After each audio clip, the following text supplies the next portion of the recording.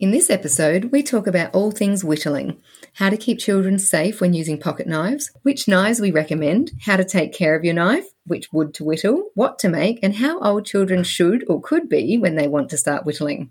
The answer might just surprise you. Welcome to Raising Wildlings, a podcast about parenting, alternative education, and stepping into the wilderness, however that looks, with your family. Each week, we'll be interviewing experts that truly inspire us to answer your parenting and education questions. We'll also be sharing stories from some incredible families that took the leap and are taking the road less travelled. We're your hosts, Vicky and Nikki from Wildlings Forest School. Pop in your headphones, settle in, and join us on this next adventure.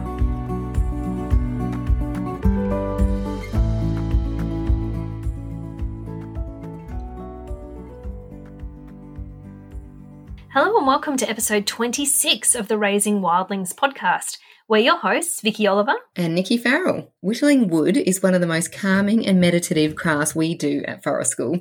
If you've ever taught in a classroom before, you wouldn't believe the calm, focus and engagement you'll find in a whittling circle of usually very rambunctious children. It really does have to be seen to be believed. So, what is whittling exactly? Well, whittling is crafting shapes out of raw wood with a knife. Wood has been part of human civilization since the dawn of time, being used to make simple tools such as spears, and it's become part of our society with the introduction of knives with a metal blade. And historically, it's also become a way for soldiers to pass time during the war. The popularity of whittling as a hobby waned with the introduction of things like electronic games, as you can imagine, where children have gone from creating something with their hands to manipulating a joystick back in the day, and now just scrolling. Before we start, though, don't forget to subscribe to the podcast. We love seeing the numbers just scroll through of how many of you are downloading each week, and we actually can tell where you're subscribing from. So we've got people in the Netherlands, in Russia, Slovakia, Singapore, Mexico. It's just incredible, really. Let's jump straight in, though. Let's talk about the benefits or why we whittle. So using and manipulating a knife is an important life skill.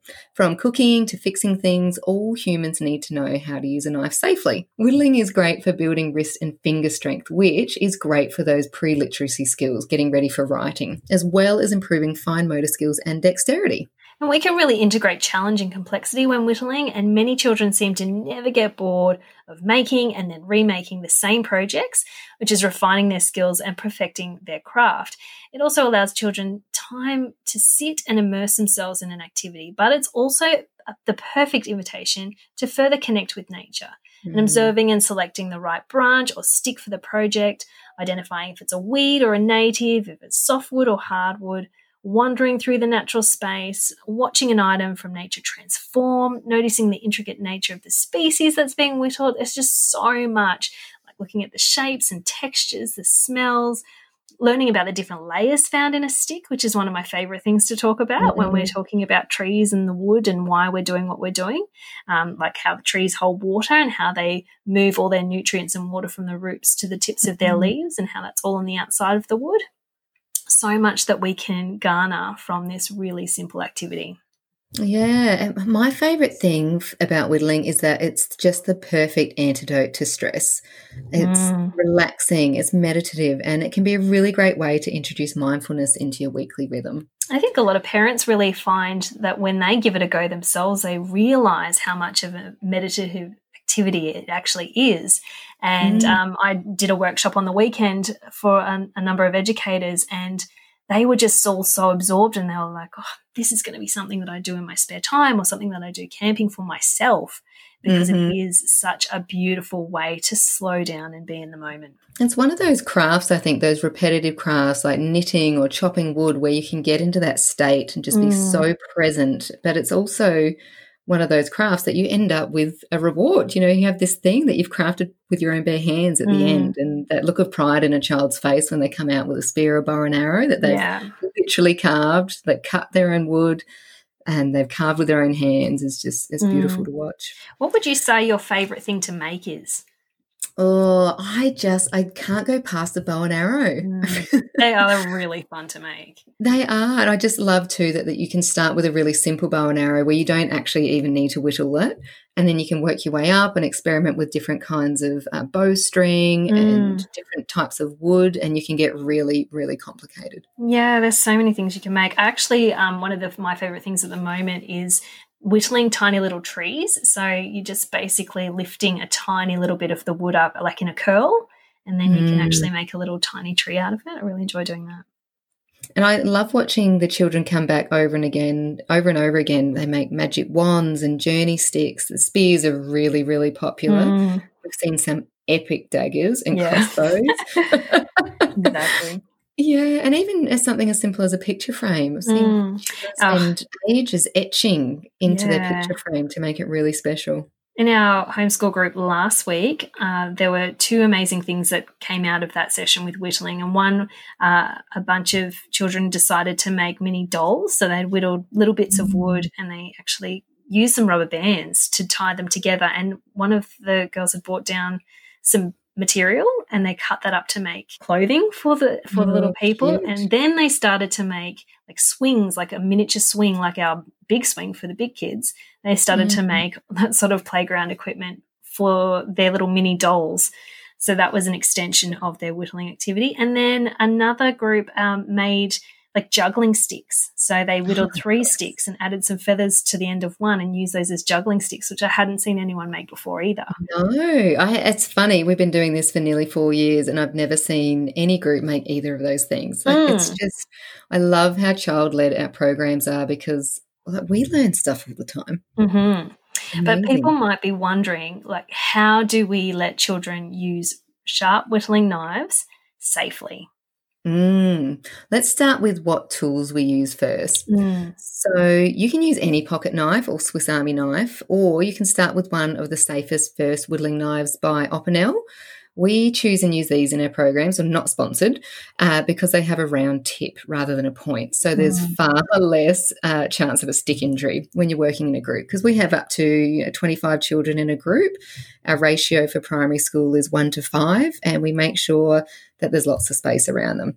We do also sell the Opinel Classic number 8, which just has that extra tip. So those, we might start with the round tip with the earlier or children that are just learning, and then as you get older, you might advance onto a knife that has a good tip. Yeah, they're really good quality. They're made in France and they really last 4 generations and they're really easy to maintain. So we just use a little bit of fine black sandpaper to get rid of any sap on the blade. And then a kitchen sharpener or a stone to keep the blade sharp, because a blunt knife is more dangerous than a sharp knife. A sharp knife is a safe knife. So the other thing I like about the Opinel knives is that they have a steel lock or a collar so that you can actually lock them so they can't be opened easily when they're in the lock position, and then they're also locked on so that they don't fold back onto themselves when you're using the knife. And if they get a little bit stiff, which sometimes they do, particularly if you're like us and you're using them outside and in the rain and all sorts of things, a little bit of olive oil will help to lubricate that. If you'd like to get your wildling their own knife, you can head to our online shop at wildlingsforestschool.com/shop, and you'll find a variety of Opinel knives there, sharpeners and leather pouches too.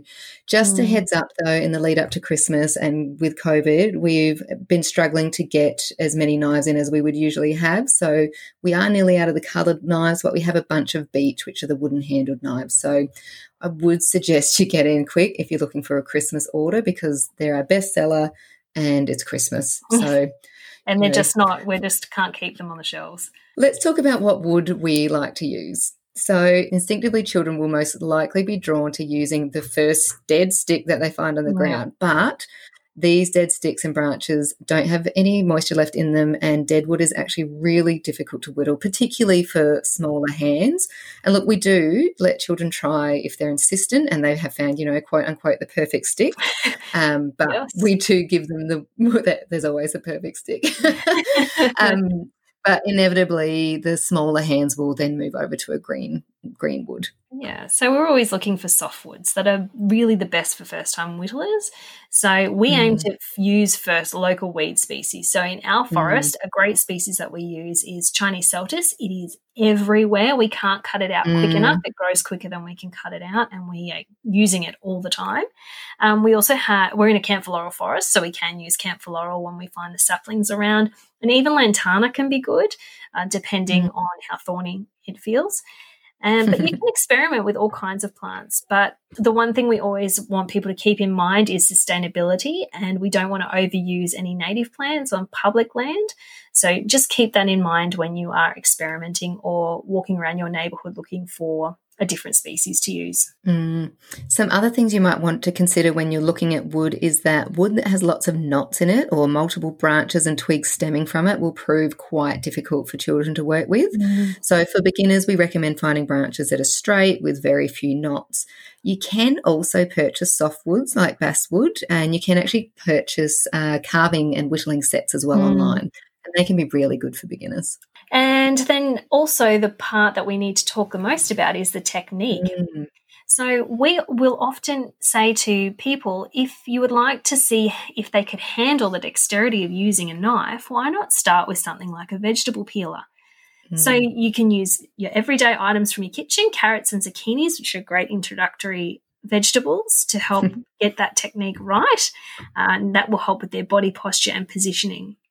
We sell a really good wooden peeler. It's an Opinel brand, but it's strong enough to actually peel bark from fresh green sticks, as well as making really great vegetable. It's a great way to teach young children all the safety rules around whittling before you introduce them to a whittling knife. So if you've got a child and you're not sure that they've got the ability to concentrate or keep themselves or others safe with a pocket knife whilst they're learning, then you can give them a peeler until they can.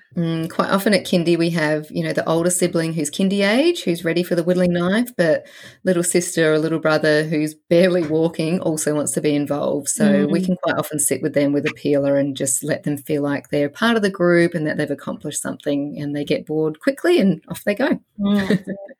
So the first piece of advice we have when we're teaching children to whittle is to take it slow. Whittling is a mindful activity, so speed is your enemy if you want to keep safe. We recommend sitting on a comfortable surface, preferably something like a stool with your knees spread apart and your elbows on your knees. Now, this can feel uncomfortable for children, but it's part of getting them to start feeling comfortable with whittling away from themselves and towards the ground. So once they've got their elbows on the knees, whittling will then be out in front of and away from their body towards the ground. So there's little to no risk of injuring the inside of your legs, or what we like to call the triangle of doom. When we're talking to children about our rules and the techniques that we use, we actually use things like the triad of doom or the blood bubble, because it's a lot easier for children to remember as opposed to, say, your femoral artery on the inside of your leg. They're not going to remember that specifically, although we do sometimes use that in our briefings. Using those really graphic descriptions help them to understand and to remember why we have certain safety rules in place. And they do treat the tools with respect when they know that that is a real risk. Yes, there's a bit of humour and probably dark humour about it, but they understand that the intent behind that. So then what we also tell children to do is that they need to hold the knife on a slight angle, almost like you're spreading butter on some bread.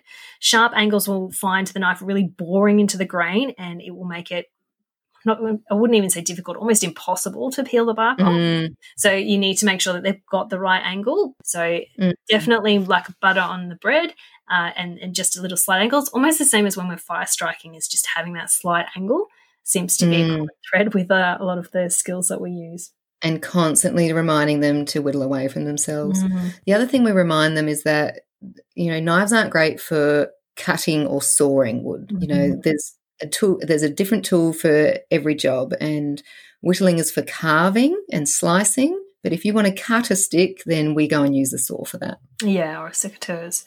And another great phrase that we use for children is that, particularly the Opinel knives, is that they look like a butter knife, but they cut like a steak knife. So we're always reminding them that they are super sharp, and they need to be in order to fit their purpose. Yeah. Okay, knife care. As we mentioned before, and as anyone that's worked in a kitchen before, a sharp knife is a good knife. So when you purchase your knife, make sure you have a sharpener on hand to keep the blade in tip-top sharp condition. Instead of cutting, dull blades have a tendency to glance off the wood and head straight towards your hand. So while it may not be sharp enough to cut wood, it is usually still sharp enough to inflict a wound to your hand.